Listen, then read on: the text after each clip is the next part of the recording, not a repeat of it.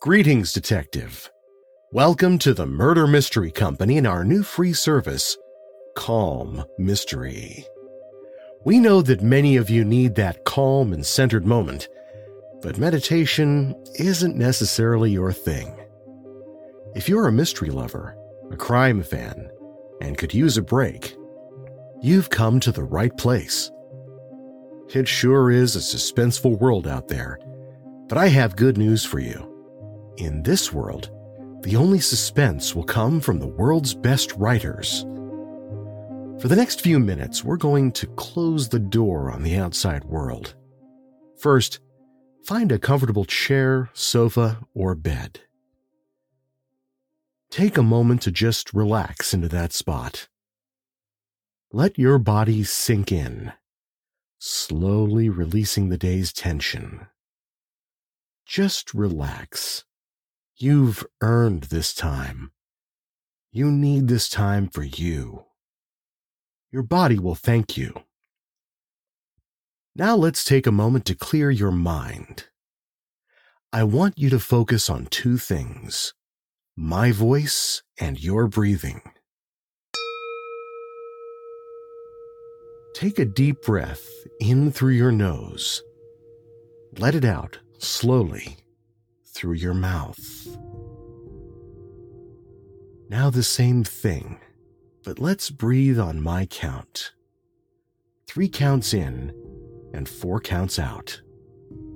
Breathe in 1, 2, 3. Now out 1, 2, 3, 4.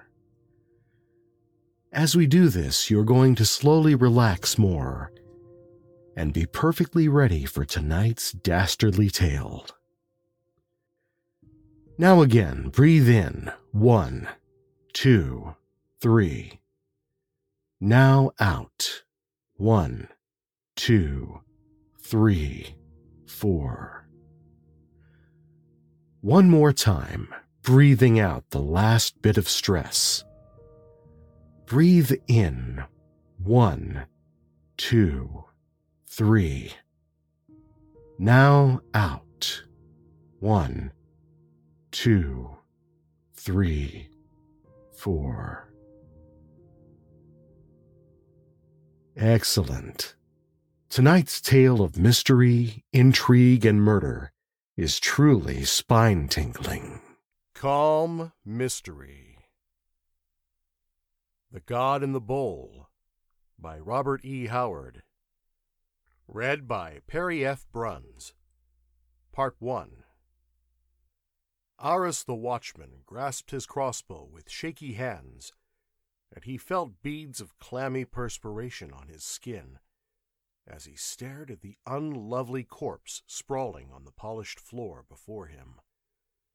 It is not pleasant to come upon death in a lonely place at midnight. Aris stood in a vast corridor, lighted by huge candles in niches along the walls. These walls were hung with black velvet tapestries, and between the tapestries hung shields and crossed weapons of fantastic make. Here and there, too, stood figures of curious gods, images carved of stone or rare wood, or cast of bronze, iron, or silver, mirrored in the gleaming black mahogany floor. Aris shuddered. He had never become used to the place, although he had worked there as watchman for some months. It was a fantastic establishment, the great museum and antique house which men called Callion Publico's Temple, with its rarities from all over the world. And now, in the lonesomeness of midnight, Aris stood in the great silent hall and stared at the sprawling corpse that had been the rich and powerful owner of the temple. It entered even the dull brain of the watchman that the man looked strangely different now than when he rode along the Palian Way in his golden chariot, arrogant and dominant, with his dark eyes glinting with magnetic vitality, Men who had hated and feared Callion Publico would scarcely have recognized him now, as he lay like a disintegrated ton of fat, his rich robe half torn from him, and his purple tunic awry. His face was blackened, his eyes almost starting from his head, and his tongue lolled blackly from his gaping mouth. His fat hands were thrown out as in a gesture of curious futility. On the thick fingers gems glittered. "Why didn't they take his rings?" muttered the watchman uneasily. Then he started and glared, the short hairs prickling at the nape of his neck. Through the dark silken hangings that masked one of the many doorways opening into the hallway came a figure. Aris saw a tall, powerfully built youth, naked but for a loincloth, and sandals strapped high about his ankles. His skin was burned brown as by the suns of the wastelands, and Aris glanced nervously at the broad shoulders, massive chest, and heavy arms. A single look at the moody, broad-browed features told the watchman that the man was no Nemedian. From under a mop of unruly black hair smoldered a pair of dangerous blue eyes. A long sword hung in a leather scabbard at his girdle. Aris felt his skin crawl, and he fingered his crossbow tensely, of half a mind to drive a bolt through the stranger's body without parley, yet fearful of what might happen if he failed to inflict death at the first shot. The stranger looked at the body on the floor more in curiosity than surprise. "Why did you kill him?" asked Aris nervously. The other shook his tousled head. "I didn't kill him," he answered, speaking Nemedian with a barbaric accent. "Who is he?" "Callion Publico," replied Aris, edging back.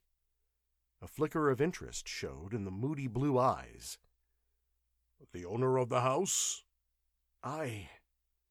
Aris had edged his way to the wall, and now he took hold of a thick velvet rope which swung there, and jerked it violently.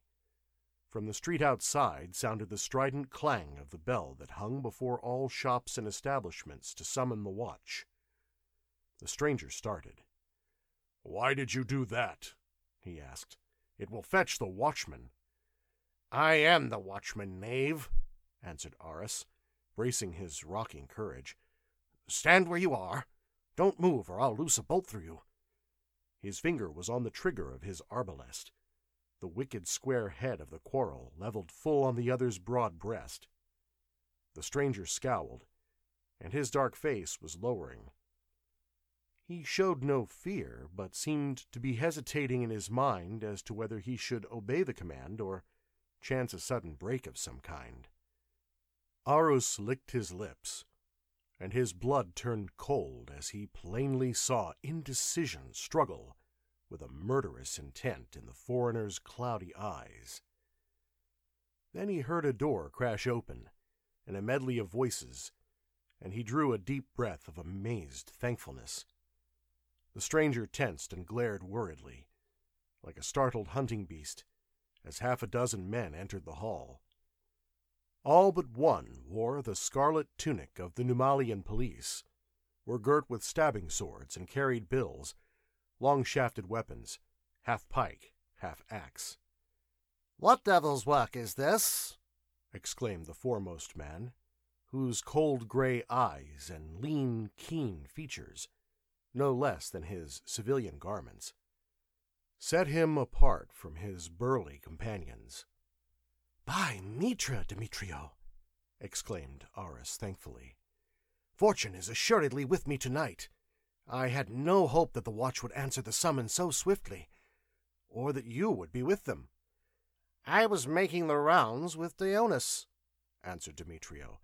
"We were just passing the temple when the watch bell clanged. But who is this?" "Mitra! The master of the temple himself." "No other," replied Aris, "and foully murdered. It is my duty to walk about the building steadily all night because, as you know, There is an immense amount of wealth stored here. Calian Publico had rich patrons, scholars, princes, and wealthy collectors of rarities. Well, only a few minutes ago I tried the door which opens on the portico, and found it to be only bolted. The door is provided with a bolt which works both from within or without, and a great lock which can be worked only from without. Only Calian Publico had a key to that, the key which you see now hanging at his girdle. Naturally, my suspicions were roused, for Calian Publico always locks the door with the great lock when he closes the temple, and I had not seen him return since he left earlier in the evening for his villa in the eastern suburbs of the city. I have a key that works the bolt. I entered it and found the body lying as you see. I have not touched it." "So," Demetrio's keen eyes swept the somber stranger, "and who is this?" "The murderer, without doubt," cried Aris. "He came from that door yonder. He is a northern barbarian of some sort, a Hyperborean or a Bossonian, perhaps." "Who are you?" asked Demetrio. "I am Conan," answered the barbarian. "I am a Cimmerian." "Did you kill this man?" The Cimmerian shook his head. "Answer me!" snapped the questioner. An angry glint rose in the moody blue eyes. "I am no dog," he replied resentfully.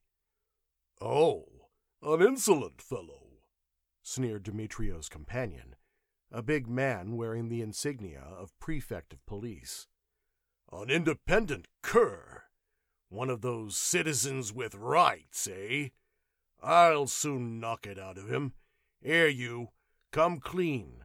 Why did you murder—" "Just a moment, Dionys," ordered Demetrio curtly. "Fellow, I am chief of the Inquisitorial Council of the city of Numalia. You had best tell me why you are here, and if you are not the murderer, prove it." The Cimmerian hesitated.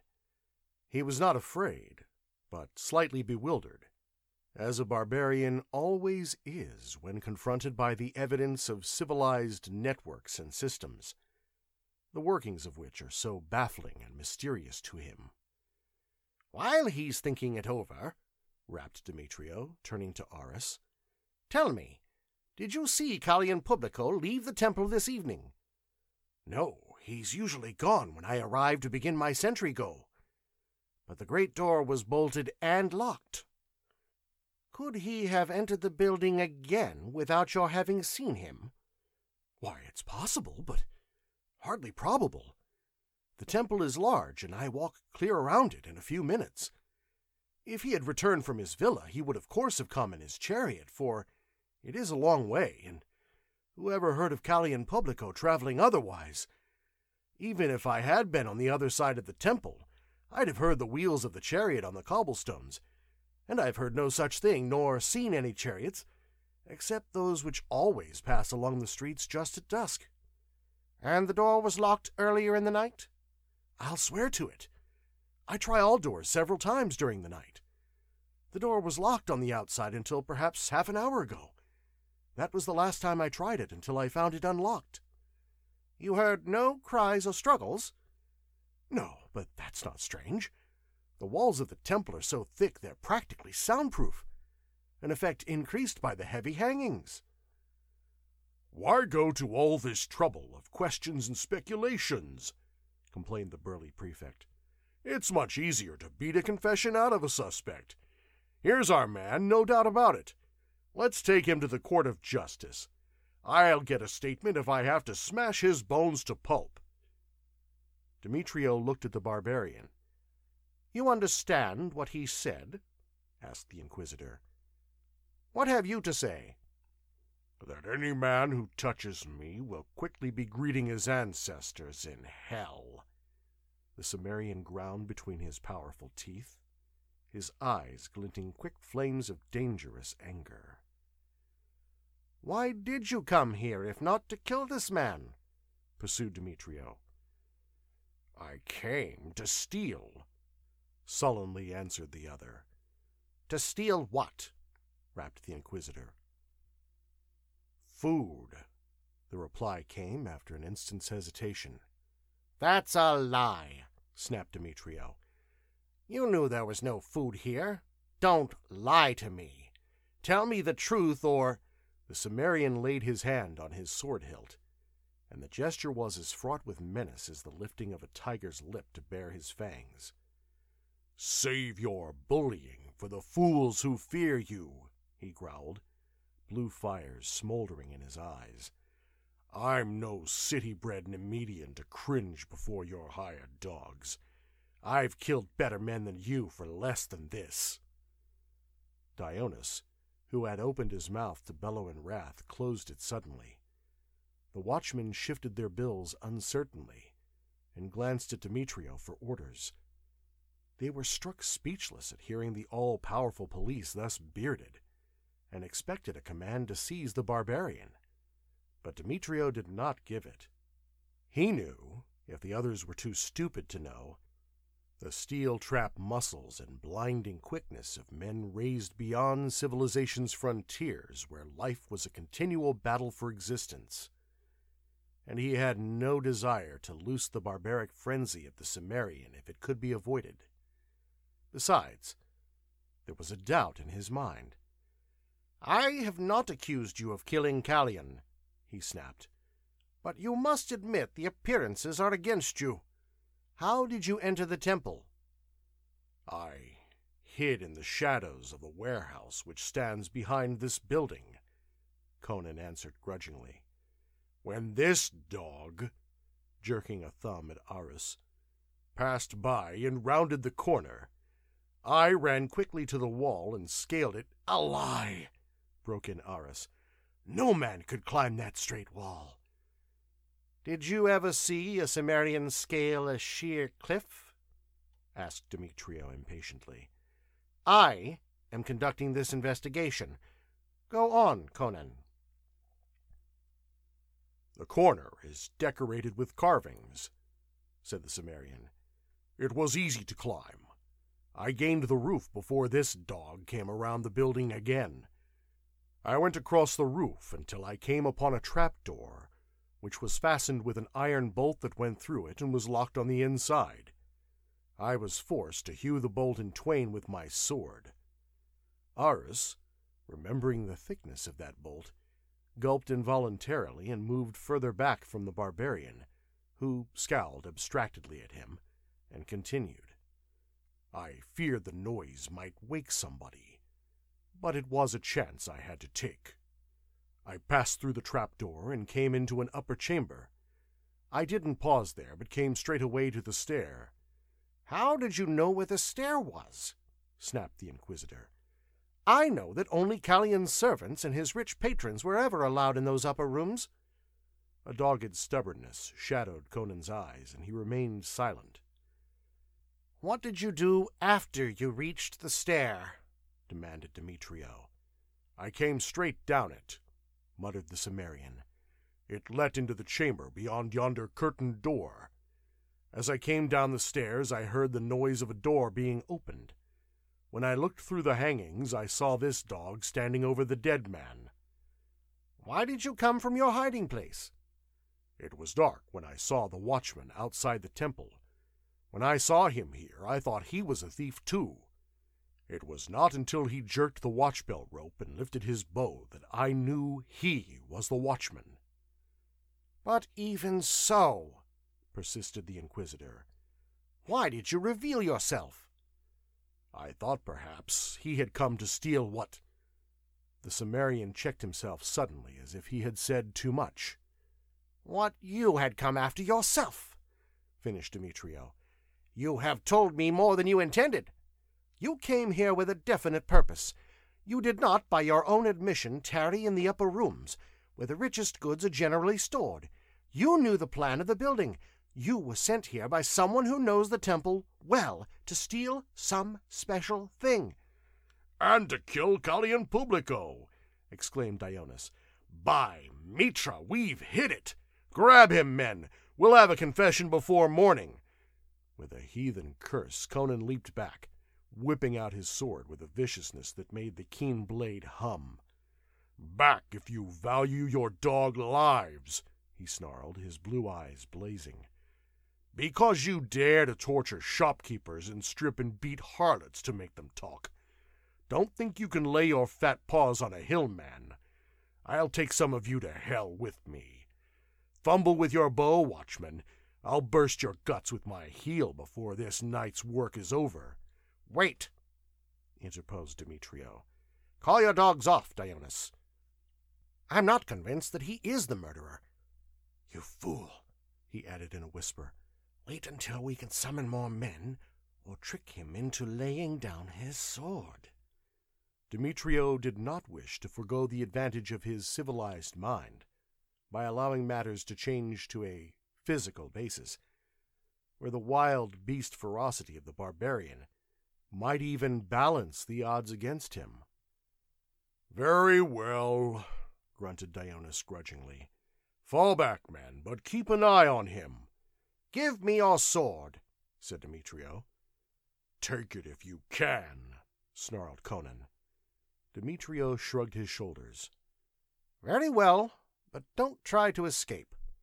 4 men with crossbows watch the house on the outside. We always throw a cordon about a house before we enter it." The barbarian lowered his blade, though he only slightly relaxed the tense watchfulness of his attitude. Demetrio turned again to the corpse. "Strangled," he muttered. "Why strangle him when a sword stroke is so much quicker and surer? These Cimmerians are a bloody race, born with a sword in their hand, as it were. I never heard of them killing a man in this manner." "Perhaps to divert suspicion," muttered Dionis. "Possibly." He felt the body with experienced hands. "Dead possibly half an hour," he muttered. "If Conan tells the truth about when he entered the temple, he would hardly have had time to commit the murder before Aris entered. But he may be lying. He might have broken in earlier." "I climbed the wall after Aris made the last round," Conan growled. "So you say." Demetrio brooded for a space over the dead man's throat, which had been literally crushed to a pulp of purplish flesh. The head sagged awry on splintered vertebrae. Demetrio shook his head in doubt. "Why should a murderer use a pliant cable apparently thicker than a man's arm?" he muttered.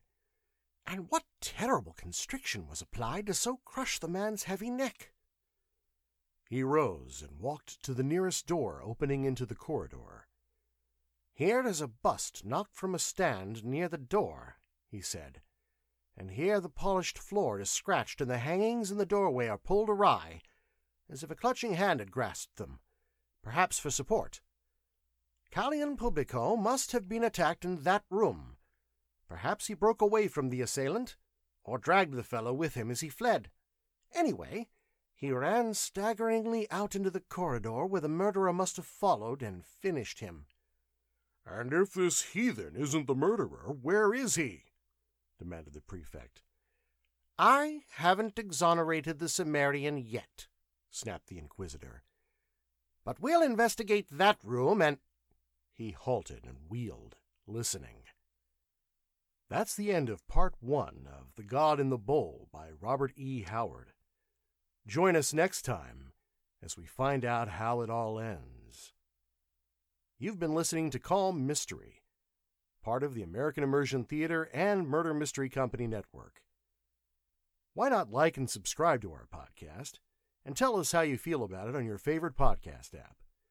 And be sure to tell all your friends and enemies about us.